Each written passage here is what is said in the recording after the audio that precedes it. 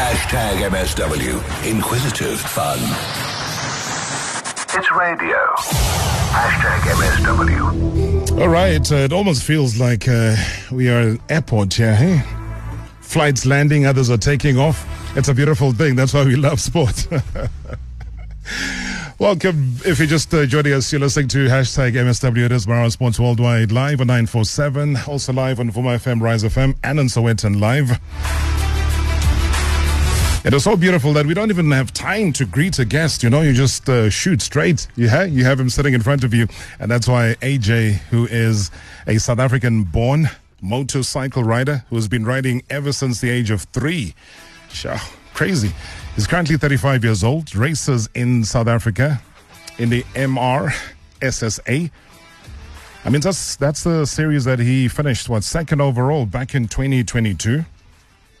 Great finish, in fact. And AJ does a lot of youth development work within the South African motorcycle industry to help grow the sport locally.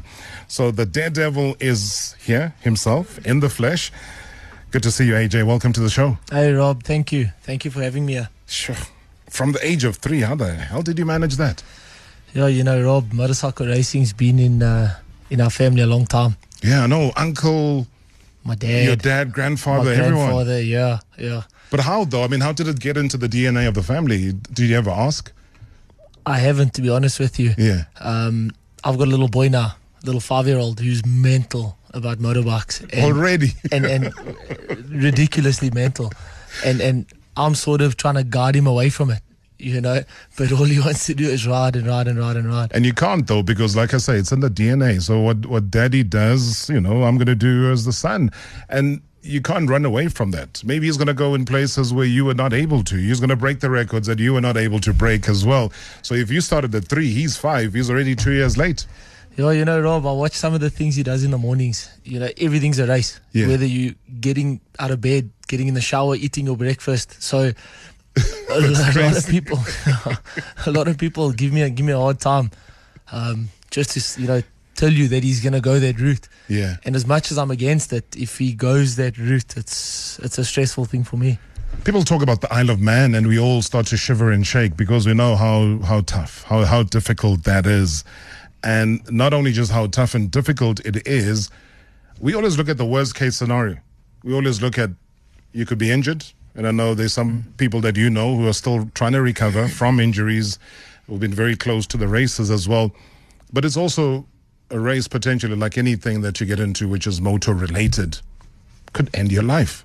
But you've been at this for the longest time and you still want some more. I think this year you even want some more. You'll tell us about it later on. But what are those dangers? I mean, just tell us about why it is pitted as being one of the most dangerous races in the world. So, Rob, the Isle of Man TT is a street race. Yeah. Okay, and it's based in the Isle of Man, in the UK, between England and Ireland. And it's a 37-mile long course that they make on the public roads. So you're going through towns, you're going through villages, you're going over jumps and bumps, and practice week runs from the 28th. And it's a normal day of work, you know, so they run it over 2 weeks because it's not like any event where you would have a Friday practice and a Saturday race. You would, you know, everybody goes to work during the day.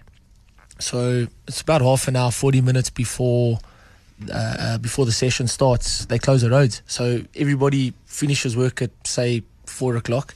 They open the roads, let everybody go home, and then they block off the roads, and you have this race, you know. And it's something. It's unique, you know. But also just the speeds, though. You're clocking what, 280? Yeah. So 300. So you'll do 300. I think 325 is one of the fastest recorded speeds at the end of one of the straights. And it's on a public road. So there's actually, it's a bit of a myth as well when it comes to the exact top speed, because each year the bikes are getting faster and faster. Yeah. You know, your tires and your electronics and the technology is improving so much that you move the speed traps a little bit higher higher up a straight, for example, right, to try and keep the speed down. Because if something did happen or there was an issue, you know, the cops or the coroner would look at it and go, but guys, you're doing 300 kilometers on a public road. You know, where in the world can you do call it over 200 alone. Yeah, you know, where exactly. can you do 200 legally with people cheering you on, and it's encouraged. You know. I like the way you say if there was an issue. I mean, you so politely put it. All right, let's find out what these little issues could be. But I think he's kind of safe. He's got some of the best tires you could ever ask for, being a Dunlop ambassador right here in SA. Marawa Sports Worldwide Live. In 3, 2, 1. On 947, Vuma FM, Rise FM, and Soweto Live. #MSW. Version. I see on social media a lot of people asking me here, AJ, I know you were breaking it down in terms of the Isle of Man, the TT races. What's the big difference? Being a street race, yes. Is there anything else you can break down just to get us to mentally understand what it is that you go through? So the Isle of Man TT is, like we mentioned, a street race. So it's the distance that you would ride. So in relation to a racetrack, like a Kyalami or anything overseas, Kyalami I think is 4.5 kilometers long per lap. The Isle of Man TT course is 37 miles, it's about 65 kilometers. So, and it's, like I say, of ups and downs and public roads, so your conditions change quite a lot. In race week, so they break it up over 2 weeks, and you ride in different classes. And when I say on the big bike, you ride a 1,000cc superbike, and then you ride a 600cc superbike, and then you have a slightly slower 650cc motorbike. Right. And they're all different classes you can enter. Now, the two big events of that, the two big races, is a 6-lap race. So within those 6 laps, you're doing 37 miles. Your fuel becomes an issue, petrol. So we run bigger fuel tanks. We run, obviously, you've got to build the bike, and this is the first year that we're building our own bike. So it's a South African bike, South African team, South African mechanics. I mean, we can even go as far as Santon BMW are the guys that provided us with a BMW that we're riding on the big bike. And I mean, even the courier Skynet that are transporting the bike is a South African-based business. So it's quite a proud thing to have. I'm not sure if any South African rider team, if you call it that, has put something together and gone abroad, entered the world's toughest road race, and done it on their own bat. So I mean, that's a proudly SA moment, and I think also part of our duty as a show here is to make sure that the likes of Proudly SA, they get to know about it. The likes of the Minister of Sport gets to know about this. I mean, if not only you being South African, but having a team around you that is purely and 100% South African, that means a big deal. So everything we've done, Rob, from the tires, our tires we've got locally, all the parts for the bike in terms of building the bike, the race preparation, like I mentioned, the transportation, the mechanics, and something. I've got quite a big interest in the youth in terms of teaching kids and growing kids up in the development. I run a riding school, and to come back from an event like that is something you can give back to the kids. I was at a race meeting now on Saturday where the youngsters ride at the short circuit, and to see some of those little kids running around, it's the cutest thing ever. And for me, I don't spend a lot of time at them, so I'm not familiar with them. But the kids will come up to you and you'll have a chat with them, and there's something stuck out to me. Was this little youngster walked past me, and he out of the blue with his kit and everything on just before his race, and he said, "Are you AJ?" And I was like, "Yes, boy." And he says, "Well, do you know who I am?" And I didn't know who he was, but he was just so proud to ask me if I know who he is. And I was like, "Yes, man, I've been watching you the whole morning, and you're riding well." And I just, every time he would ride, I'd go and find him and just go give him a pat on the back, and you can see the enjoyment. They enjoy that. So he obviously knows who his hero is. All he wants is for the hero to at least start to know him now. And it's a good, honest and innocent kind of question to ask as a kid, because it also doubles up on why your academy then becomes so important in terms of helping and shaping the youngsters. Yes, in motorsport in South Africa is a very small minority. Yeah, absolutely. And it's somewhere that needs to be invested. So the likes of, and I'm sure you'll be familiar of Brad Binder. Yes. What Brad's done for South Africa, for himself, for everyone. He's put motorcycle racing and South Africa on the map. and what's good with Brad is he's so good with the people, he's so good with the kids, he's so that's already given it a big kick. And all there's a handful of riders that some people know, some are in America, some in the UK. You've got to give back to the kids, because we're getting old, we're growing and they need to filter through. So I enjoyed conversations with Brad even before he won his first race. But he was that open. I think he wanted to tell the story before it happened. I can't say now that, he is known worldwide that we can't get that opportunity. I'll be lying about it. We still can. And you're absolutely right. I think his humility allows him to do that. And long may that continue. In fact, let me take a caller from Bedfordview. Diedrich, good evening. Rob, how are you? I'm good. Hey, all I got to say is whatever you've been doing, Diedrich, please continue, never stop. Yeah, no, thank you very much. AJ Dedrick here from Skynet. And just from a Skynet point of view, I can only just add to what AJ said. This is such a good South African success story where two South African, firstly a company and obviously AJ in his own right, and with his talent taking part on a global stage. We want to just, AJ, from a Skynet point of view, wish you well, be safe.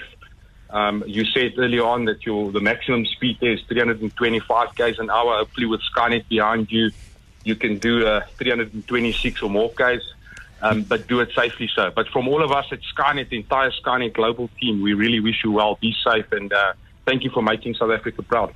Thank you, Dedrick. I really, really appreciate that. And just a thing, thank you to all your team. The last 2 weeks with all the paperwork and the loading and the crates, and they've been phenomenal. They've really, really, really gone out of their way. Just driving here now, they were still phoning us just to make sure is everything okay, everything sorted, because the stuff gets ready to leave tomorrow. So, Dedrick, your whole team, everyone at Skynet, thank you. Dedrick, I was going to ask you, though, what made you want to be part of sponsoring what ultimately we've been tracking and following AJ's progress and success story for a while? We just haven't nailed him into the studio yet. But as Skynet, what encouraged you to be involved? You know what, just as a company and as a global company, but specifically from a South African point of view, we're a bit of a South African success story that's gone global. We've acquired businesses in London, Belgium and Germany and elsewhere, where normally these big companies come and they buy South African companies. We've said, let us be the one that buys these international companies, and then for us to stay true to the South African roots. And to help local sportsmen like AJ, like Kevin Larino. It's not the only us. We also sponsor Kevin Larino. So I think it's important, and I think AJ said it best, for South African companies to support our South African superstars that's representing us on a global stage. And we have to get behind these people. Sports always has the ability to unite people. We've seen that since 1994. But we have to, as corporates, get behind these superstars that's representing the country, the people, and our company on a global stage. Yeah, geez, Diedrich, thank you so much, man. That's really encouraging. Also knowing about Kevin Larino as being one of the people that you do sponsor. We've seen him up into the heavyweight division and try his best to fly the South African flag. So as I say, keep flying that flag higher, Diedrich in Bedfordview. Thank you so much for joining us. Thanks, Rob. And I just want to use the opportunity again to say well done to AJ. His preparation's gone well. Good luck, be safe, and also to Kevin, who's fighting for his title on Saturday. Good luck to Kevin as well. Beautiful, beautiful stuff indeed. Diedrich in Bedfordview joining us, and that's encouraging. I mean, that's the kind of story that you want to talk about, tell your kids in the future about the involvement of big business in terms of what you're doing. I talked about Dunlop. I know that it's a two-way thing here. There is a Michael Dunlop that you know quite personally and very close to in terms of the racing space. But then obviously Dunlop, the product as well. Do you still represent them? Are you still in an ambassadorial role, or have you moved on since? So, Rob, I was involved with Dunlop to my last TT, so call it 2019. Right. And Dunlop was a big contributor to the TT as well. Yeah.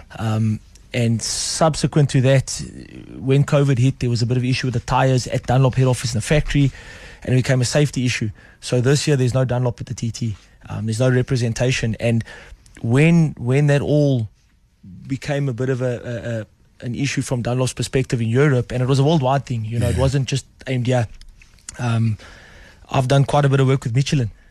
And this year, or last year actually, I think Michelin brought out a new tire. Yeah. And it's not a popular tire at the TT, but I did my homework. He's the fastest newcomer at last year's TT, and the fastest newcomer at my last TT was actually a teammate of mine who won Michelin's. And I opted to go that route because we can't get those Dunlops in South Africa. And Michelin have come on board, and they back a racing, and you know what I mean? That you can work hand in hand. You can pick the phone up, you can phone around at Autocycle, you can have a coffee with him, and you've got the support you need. So yeah, we're going the route with Michelin. I'll be running them, and believe it or not, the team, I'm riding my BM from South Africa, and I'll be on a 600, a different motorbike for the team based there, quite a well-known team. Yeah. Also a bit of a funny story that, it's a team. When I was young, I looked up to that team, and they run Michelin's, ironically. And the way the deal came about was I phoned them to find out what they thought of the Michelin tires, because I was taking the Michelin tires over. Okay. And after a conversation, 20 minutes, I was riding one of their motorbikes. No way. So it opened quite a door there. Yeah. And yeah, so as we speak now, I'm a Michelin man, and I'm moving forward with Michelin, and I'm very happy. Gosh, that sounded like an ad. Hey, I'm a Michelin man right here. I'm not the size of a Michelin man. Tell me about Wilson Craig Racing Team, and I'm not. It's not a throwaway. We are extremely happy and proud. In fact, I don't know too many people that actually know about your association with Michelin as well. But the Wilson Craig team, tell me more about that. So the Wilson Craig team is a road racing team. Yeah. Okay. Very well established racing team from probably the last 10, 15 years of Irish road racing. So road racing specific like the TT, and it originates from the Irish national roads. That's where the road racing aspect comes from. And the team was run by a guy by the name of Wilson Craig, who passed away, I think, 2 or 3 years ago.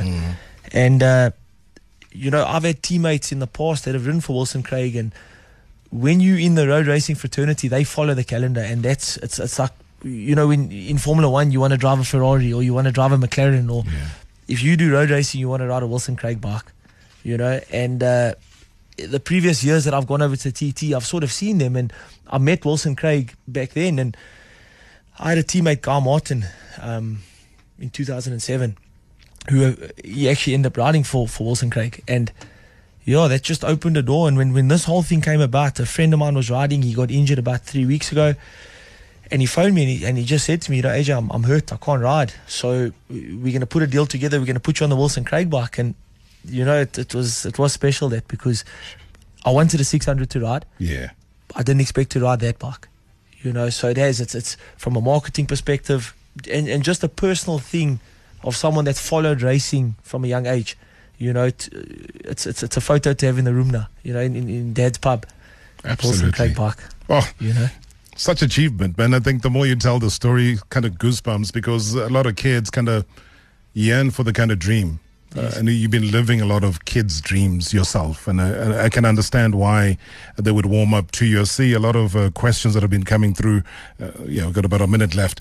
Just saying that what's AJ expecting to gain? What's he expecting to achieve? I don't know if it's more like the monetary gain from it. I mean, you mentioned Formula One and so on, and we know those guys earn crazy money as well.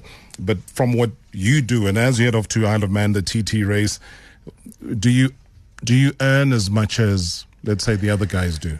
Rob, it's not about the money. Yeah. There is big money in road racing. If you're the Michael Dunlops and the full people that do the full season of it. And for me, going to the Isle of Man it's you got to be invited to go there. And at the beginning of this year, we weren't too sure if we were in, if we were out, if we were going to go. And all these opportunities arose when I spent some time. We had a race here with Michael Dunlop at the beginning of the year, and just doors started to open. And I had a conversation with my dad, and my dad's coming over with me this year. I wanted to take him last year as a gift for his 60th birthday. Yeah. And he's actually my mechanic that's coming over. He's the rocket scientist that makes the bike go forward. Crazy. And the fact that we can go, I said to my dad, I don't think we'll get this opportunity again. And because we have the chance, we have the opportunity, we can go there, we can ride it. I can do it, and to come back here and share the stories, and if I can inspire people, we want to try and take some more South Africans over next year, go and show them the place and share our passion of motorcycle racing, so for me, it's more the passion than the money. When do you leave? I leave next week Sunday. Next week Sunday. Take all our blessings, AJ. Absolute pleasure. We'll share the social media platforms where you can follow AJ right throughout the course of the day as we begin our post. Catch you again tomorrow. AJ, all the best, my man. Rob, thank you very much. Appreciate it.